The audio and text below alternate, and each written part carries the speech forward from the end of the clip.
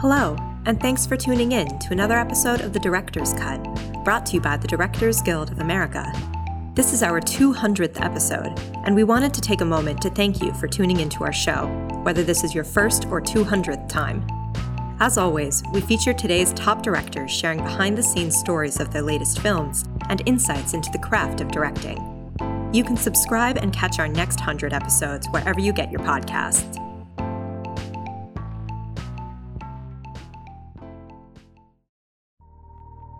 This episode takes us behind the scenes of director John Lee Hancock's new crime drama, The Highwaymen.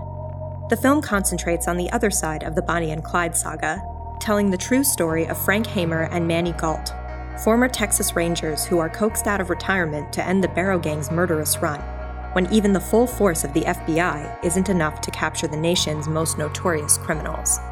In addition to The Highwaymen, Mr. Hancock's credits include the feature films The Founder, Saving Mr. Banks, The Rookie, The Alamo, and The Blind Side, and episodes of the television series LA Doctors and Falcone.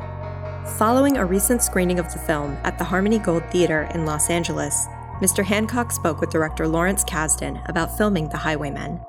During their conversation, Mr. Hancock discusses why it was important to cast the right energy for the two leads, borrowing from the lore of the Texas Rangers, and the joys and pains of making period films. Thank you guys for coming on a lovely Sunday afternoon. Yeah. Well, I told John when I saw this movie, I love this movie, and I'm a total sucker for anything Western. And you've made a Western before. Mm-hmm. And would you call this a Western? I would. I would call it a Western. I mean, because these guys are born kind of, in my mind, 100 years too late. And so there was a little bit of, to me, with these guys, the movie Lonely Are the Brave, kind of that feel with Kirk Douglas and all that brought back into the fray. Yeah. If you haven't seen Lonely Are the Brave, you got to see it. It's spectacularly good. Yeah, one of my favorite movies. Ever. And so when you approached it, did you say, I'm making a Western, there happen to be cars in this? Or did you take how has it changed from what I would do in a Western? I think that was the main part of it was just how you photograph it and at a 239 and trying to take advantage of the landscape. And since it's called The Highwaymen, understanding that, that it's the roads and the big broad spaces and all that. And the more lonely the journey, I felt the better, which was kind of in keeping with some Westerns, I thought. Mm-hmm. Absolutely. Now, since I see a expanse of West like that, and I'm immediately won over, then you put in two of my favorite actors, both of whom are very comfortable, I think, in this milieu. And so there's like an automatic feeling of like, thank you for doing this, Well, thank you. You created the career of one of them, Kevin Costner, and worked with the other one. So without you, I wouldn't be here. And tell us about the history because this project's been around a long time, right? And you've been with it how long? I've been with it 13 years. I'm the newcomer. John Fusco, who wrote the script, and Casey Silver have been with it 16 years. And the first cast was Robert Redford and Paul Newman. That would have been nice. Yes. Times are changing so fast. I tell people, if you ask the average young person, who is Paul Newman? They're a little vague on that. My son and daughter, I have twins that are 18 years old and freshmen in college. And when they came to the set, they had no idea they knew Woody Harrelson from some movies. They didn't know who Kevin was, but they sure knew Thomas Mann. So they were can we get a pic with Thomas Mann? I was like, yeah. You've worked with John Schwartzman how many times? This is, I think, our fourth movie. I think the movie's great looking. And what did you and he discuss before you set out to do this? We have a really good, I've been fortunate enough to work with not only John, but Michael Kornblit, production designer, and Daniel Rolandi, costumes, on 4 or 5 movies. And so our conversations start really early because I think they all kind of intertwine. And that's why I love prep. It's because if Michael's talking about building a set, then the color of the walls translates over into Daniel's, costumes and the way we're going to shoot it and all those decisions. So the more we can just kind of, round table it and keep talking, the better. But John and I talked about, I would say the most important thing was, one, we wanted it, widescreen, but two, kind of the philosophy behind Bonnie and Clyde. Because in the script, Fusco had said you never quite get a good look at them. And I thought, well, let's put that idea on steroids and make every time we see Bonnie and Clyde more like a graphic novel. Let's make the colors really punchy and bright. Let's make the cars far too shiny to be realistic. Let's build to what not only the public in 1934 was thinking, but perhaps viewers this year would be thinking, which is let's build them up so that when we see them and they enter the naturalistic kind of photographic stage of the movie where they intrude, if you will, on the ambush, we see them for what they are, which is it's kind of sad. They're scrawny kids. I thought that part was enormously effective. And prior to that, as you're withholding what they look like, it has a real comic book look in terms of blacking out, getting their silhouette. And it's a wonderful feeling. And I think that's what I'm particularly drawn to about this kind of story. There's something so essential to America about this kind of story and these kind of characters. What do you find to be the appeal of Westerns? Is it just that you like the form, or do you think it tells us something about what's going on now? Both. I mean, one, I'm a big fan of Westerns too. Probably The Searchers is one of my favorite movies. So I love that idea of the expanse, but I also think that we have a real, I think as Americans, probably we have a real attraction to somebody who is saying, I'm going to do the job, but I'm not going to talk about it, and I'll do it well. That said, these are very flawed men, and nobody comes into this with clean hands. And being a son of Texas is a blood in, blood out proposition always, and it still is. And it's an enigma. So I'm drawn to that. I'm really drawn to it. This was never meant to be an antidote to Bonnie and Clyde, which is a movie I really like and opened the door, I think, to many of my favorite movies in the 70s. But just taking it from the perspective of the lawmen has been really interesting in terms of what people bring to their viewing. And, but when you think about it, people have asked me, they go, so is this a Trump movie? And I go, it could have been a Bush movie or an Obama movie. It almost got made all these times, so I don't know. But we all, and I'm respectful of the fact that we all bring our own lens, and politics and everything else to the movie. It's the same movie I would have made 13 years ago. That brings me to this, I revere these two actors. I think they're great guys and great fun. There are always challenges over the course of a movie. But the way that Kevin has inhabited his body and given all the way to his gut and to the way he walks, and it's kind of lovely, and he can spring into action, but it looks like an old man springing into action, which is what you want. And I think that's a really wonderful running feeling in the movie. And, the target is this young ephemeral couple and their buddies who you can actually squeeze out between their fingers, and get away.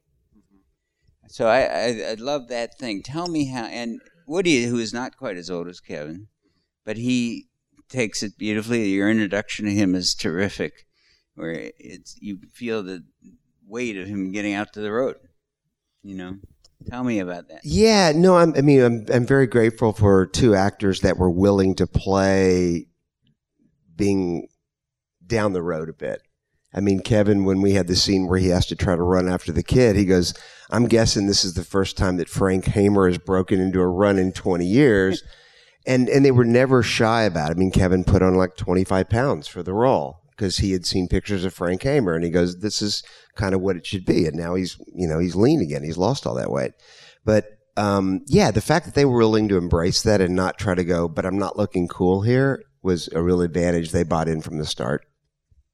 And how do you communicate with them about the rhythm of the piece, since Frank is this kind of straight man, completely taciturn, and Woody, as soon as he comes into the movie, you know Woody's going to bring some fun. Yeah, no, I just felt like, you know how it is when you cast to the energy. And I felt like that they were two sides of the same coin, and that Woody was kind of the conscience of them, and that's probably why Frank wanted him along. There was also a little bit of probably almost like soldiers and PTSD and all that. Who can they talk to about it, about their wounds and their memories and their nightmares and hallucinations, and it's someone else who's been through it. So I think that Frank wanted him to come along for that reason. Now, he didn't think he was probably going to get the earful he did, but he needed him there. What would tell us what did you say to Kevin about what is the history of this man who's done so much? And you grew up in Texas, and the Texas Rangers are there. It's like they're the Avengers or something. They're absolutely mythical, and the stories have been blown up and exaggerated, but it doesn't matter anymore, as you say in the movie. And, we all are sort of stuck on that thing, which is when the legend becomes fact, when the legend. Yeah. So tell me how you spoke to both of them about their real people and how you wanted to show those people. Well, I think you know Kevin as well as I do. Kevin was in my very first movie that I wrote, A Perfect World. So he was very good to me. He treated me like a little brother in all the good ways and bad ways on that movie in like 1992. But so I've known him a long time. He's very much kind of that guy. And he's a kid from Riverside, and he's the guy down the block who happens to be handsome but is all American, and thinks of himself. It's like, no, there's right and wrong. And I think he glommed onto the character. He turned the script down 10 years ago because he said, I love the script, I'm not old enough yet. And he was right. Absolutely. He was right. And he said, I need to age into this one a little bit. But I think when he got on board, he started reading everything about Frank Hamer. And I knew about Frank Hamer because in Texas, he's the most famous Texas Ranger. And their lore is both, they cast a big shadow, but it's also, a little scary. They were the guys who got the job done. You might not like how they got it done. And so talking about that with him it's a real shorthand, because it didn't take long for him to read everything about Frank Hamer and then come in with like a million different stories about we should add this. And you could do 10 movies about Frank Hamer. Woody just from the start read the script and said, I want to do this. I love it. So tell me when, and then 6 years later we did it. And I called him and he said, oh, you didn't forget me. And I said, nope, I'm glad. Yeah, he's a pleasure in every way, and you're going to have lovely, delightful times hanging out with him. And then he's an amazing pro, and adjustable, and very relaxed about making a change. He is. I mean, they're both great. Like every time, you've done this more than I have, but you know that when you get different energies on a set, you've cast them because they have different energies. You're making a beef stew, and so some are potatoes, some are meat, some are celery, carrots, whatever, and you're trying to make sure it all meshes in a good way, but they all have different working styles and energies, and so it's your job as a director to give them an opportunity to do their best work. And these guys they loved each other and they worked well together, but they had different energies. So it's about trying to, present an atmosphere for them to work well together. And they did.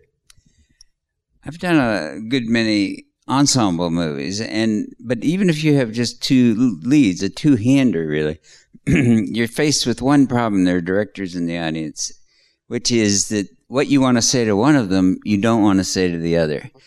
But there's often not much intimacy or privacy in which to do that. How do you approach that problem? That's a good question, because you have to figure out, it's almost like you're a coach of a team, and you have to figure out how to, deal with each player. And sometimes someone wants a hug, and sometimes, you want to come and say, come on, and be a little more stern. You have to be able to do that and play it around. The relationship I had with those guys was Kevin was very precise, and he really, this guy was thinking about this role when we were shooting it 15 hours a day. he would come in with new ideas. And he would wear you out in all the best ways, because the last thing he was an actor to come in and go, yeah, what are we doing today? No, he was on it, on it, on it. So he was looking for precision, whereas Woody was kind of a little more thematic in a weird way. Here's what we're kind of going for here. Yes. And he goes, oh, you want me to do less? And I go, yeah, a little bit less. Yeah. Okay, good. And so many of them, the great ones, are like that, where it's like driving a really wonderful car. It's just a tiny little turn on the wheel, and they're there. Yeah. Don't you find that, though? That's like the most fun, because a million years ago, I used to be a theater director, and you had the luxury of time, which is like, oh, let's go and have a cup of coffee, and let's talk about this for 20 minutes, and we'll come back, and we'll rehearse for 4 more hours, and all this. And in film, you find out very quickly that it's almost like the old TV show Name That Tune. It's like, how many notes, what are the fewest number of notes you can tell and pass along that someone's brain is going to explode in a good way? So that became kind of the fun and pleasure of directing, as opposed to going, let me tell you what I'm thinking. It's like, if you can whisper those perfect 1, 2, 3 words in an actor's ear, they do something that I can't do, and make their brain kind of go, I got it, turn it on right now. We have a mutual friend in Scott Frank, and when Scott went off to make Godless, and he talked to me about Westerns, and main thing I said to him, I think, was everything takes so much longer than you think it's going to take. Now, you had cars instead of horses most of the time, yeah. But do you not find that the resets are killing, and It's really fun when you show up, like the scene in Coffeyville, Kansas, and you've got the downtown that all looks like 1934, and you've got the beautiful old cars, and this is the shot, and you go, I've been transported. This is wonderful. What a great job I have. And then there's take 2, and you go, it's going to be 15 minutes because 3 cars broke down. You know, and then you're constantly looking at, oh my God, I'm seeing a transformer.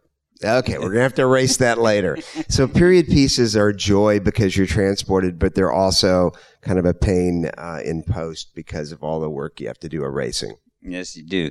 In the old days, you didn't even have that option. So when I was making Silverado, we would wait for the contrails of jet planes to go away. Kevin told me that. He talked about that. And that's, now you'd be going crazy if you had to do it. So there's a big advantage in that you can take out whatever you want when you want. And you know what's weird is, like, people say, well, I go, this is kind of a CG movie. Yeah. They go, what do you mean? I go, there are 670 CG shots in this movie. Now, almost every one of them is erasing a transformer or a modern wire or a cell tree, or then when you have it, I'm not sure it's a great thing, but you're watching and you go, what's that white thing in the deep background back there blowing? And they go, it's a plastic grocery bag. And you go, we should take it out. It's nice to do that. Tell me how it wound up at Netflix, and how did you find, you've made many studio movies. Tell me how you found the experience to be different, if at all, and what would you tell someone who's, desperately wants to make their movie and is looking for anyone who really wants to make their movie? I would say that this movie was originally Universal, and this was a script that everyone always loved and wanted to make. And it was just either we couldn't get the price point right to make it successfully, where you go, I don't have to get paid a lot of money, but I want to put enough money into it to make it good, or we didn't have the right cast or whatever. And then I went off and did 3 or 4 other movies in the interim, so I'm just, partly to blame. But so there was that going on. Everybody always liked the script and wanted to make the movie. Just we couldn't quite get it made. And then Scott Stuber, who had been at Universal, was at Netflix. And I think before he had an office, he, Scott Greenberg, my agent, was friends with Stuber, had been, saying, what about the Highwaymen? And he reread it and said, I always loved this script. And so we had a meeting at a hotel before he had an office saying, I want to do this movie. And when you've waited around 13 years, the answer is yes. And so the experience of working with Netflix was exactly the same to a point. It was exactly the same as a great studio experience where they go, we're making the movie, here's the budget, you agree on a budget, you go into prep, you shoot the movie, you have post, you do a preview, all that. The difference is, obviously, distribution. And, we followed on the heels of Roma and other movies. So we had a theatrical release, which was great, because a lot of people have contacted me and said that they got to see the movie in the theater, which is fantastic. Like you guys, thanks for coming. But then, last weekend it was dropped around the world, and it's kind of unbelievable for a movie that I didn't think was ever going to get done to then be, like number one in 170 countries over a weekend. And it's amazing. And so at some point, the older you get, it's like, what do you want? One, you want to be happy with the movie. You want to be proud of a movie, first and foremost. Second, you want people to see it. I mean, when I did The Founder, the distribution was completely the distribution was completely botched by the Weinstein Company because I didn't know what was going on, but they kept moving the date. Now, come to find out, he was broke because he was paying off a whole lot of people for reasons we're all aware of now. But I haven't heard anything about him. Nothing. But I mean, that's a movie that would, as much as I loved Film Nation and doing the movie for them. They were a great production company. It was just, and I'm complicit in this. I said yes to Harvey too. So, it's what it is. But that's a movie that would have been well served on Netflix because more people would have seen it. It's kind of sad that I hear so many people saying, you know what, I'm embarrassed to say this, but I really love The Founder. I saw it on a plane. Oh, we've all had that experience. And how about the one where they say, I really liked it. Like a big surprise. Yeah. If you could would you do another Western? Do you think it's important that you move away from that? Did you have enough pleasure from it? You had done a big Western early in your career. Tell me what the experience between the Alamo and this. The Alamo was both the best and worst experience I've ever had. It was the best because being a kid from Texas, you're so into that world. And I was really interested in telling the historically true story of it. It's a story not of Texas or the United States. It's a Mexican Civil War. And so I had 15 historians and, there was one day we fed 10,000 people, and there was before CG was really, you could really use it. So we were putting it all in camera, and it was pretty fantastic. I mean, every day, just look at all the trucks and the troops, and I loved it. The post was very difficult in trying. I would do it again, but I know a lot more now at the start. I also kind of do like doing a movie in a certain kind of budget range because you're left more alone. And I think you can make things a little more gray than if you're doing a really expensive movie. Would I do another Western? Absolutely. I wonder about any serious movie now that is definitely mainly going to be seen on a streaming service no matter what, even if it gets a theatrical run.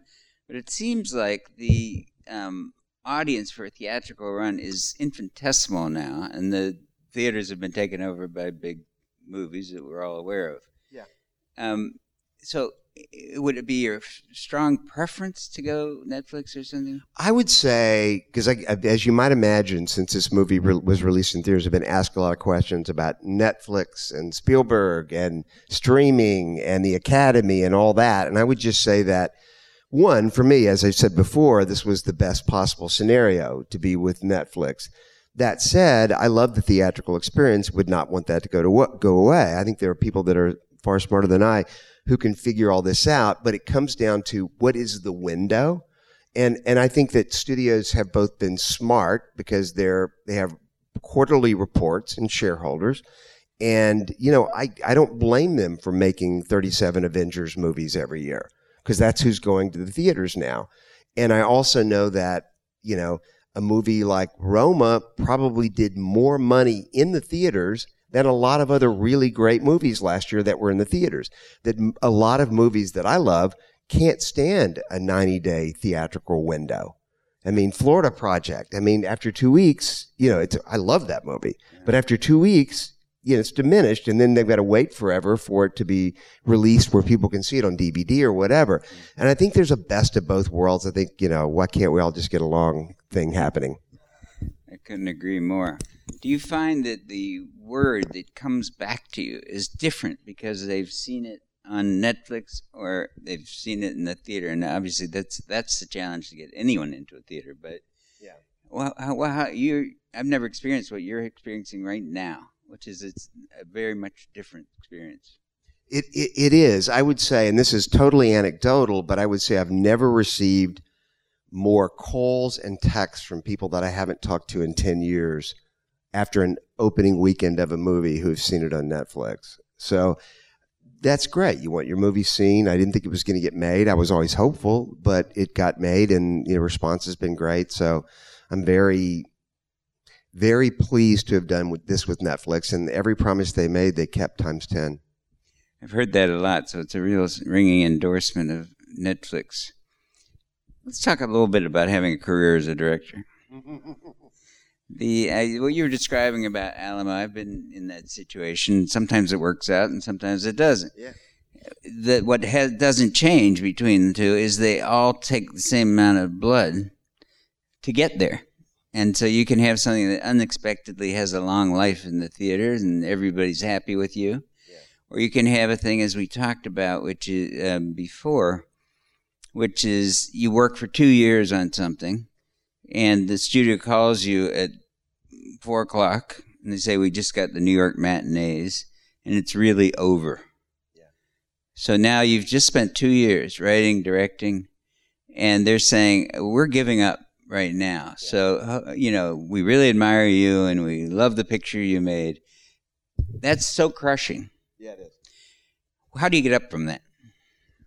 You know what? I don't think I've ever been able to get up from that, to be honest. I think I carry that with me for a while. I mean, you try to put your best foot forward and all that, but you have family and all those people, because if it were just me being affected, that'd be fine, because I already think I'm a loser. So, but when you have to share it with your kids and your wife and your relatives and it's all that, it's like taking a 2-year really exhaustive course where you're up early for class and they're late and studying hard, and then you have a very short exam, and it's up or down. And they have to twist themselves into all kind of shapes to make you feel better and to let you know this is not the end of your life, and they love you anyway, but you feel the struggle. Oh, I think that's the worst part, but it's also a little like, when your kids are playing sports or in a play or whatever, and you're watching, you're like hanging on everything. And your kid plays in baseball in Little League, and they strike out 3 times, and they're like down for about 5 minutes, and you're like trying to pick them up and bend over backwards. I remember my son, when The Alamo was a huge failure at the box office, when he read something, and he was young. He's only 18 now, so it's been a while. But he was young, and he goes, "But I really like Daddy's movie." And I was like, oh. I've been there. So you've been around quite a while now. You look like a young man. You maybe don't feel quite as young. Yeah. But what was your long-term view of how this is going to work out? If somebody had told me before A Perfect World came out, they go, okay, here's the deal. Because I was a lawyer in Houston who chucked it all and moved to Los Angeles, didn't know anybody, and worked PA work, had a theater company. If somebody said, if the devil had pulled me aside and said, okay, here's the deal. You're going to write a script that's your script, and it's going to get made with the biggest movie star in the world and Clint Eastwood directing, and you never get anything else, would you say yes? I would have gone twice on Sunday. So I'm a lucky, fortunate, blessed guy. I think that's true of a lot of people feel that way, because it's a unique experience. It's every bit as good as people think it is, and all the people trying to be that person, they're chasing the right. Yeah. There's a lot of love invested in the movie. And it's a love for genre and for America and for what movies can be. I felt it too very strongly. Congratulations, John. Thank you, Larry.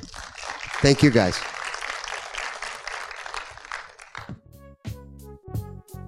Thanks for listening to another DGA Q&A.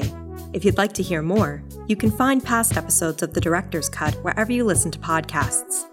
Be sure to subscribe so you don't miss an episode. Also, if you're enjoying our podcast, please take a moment to rate and review us. We'd love to hear your feedback, and you can help fellow cinephiles find the show. Thanks again for listening, and we'll see you next time. This podcast is produced by the Directors Guild of America. Music is by Dan Wally.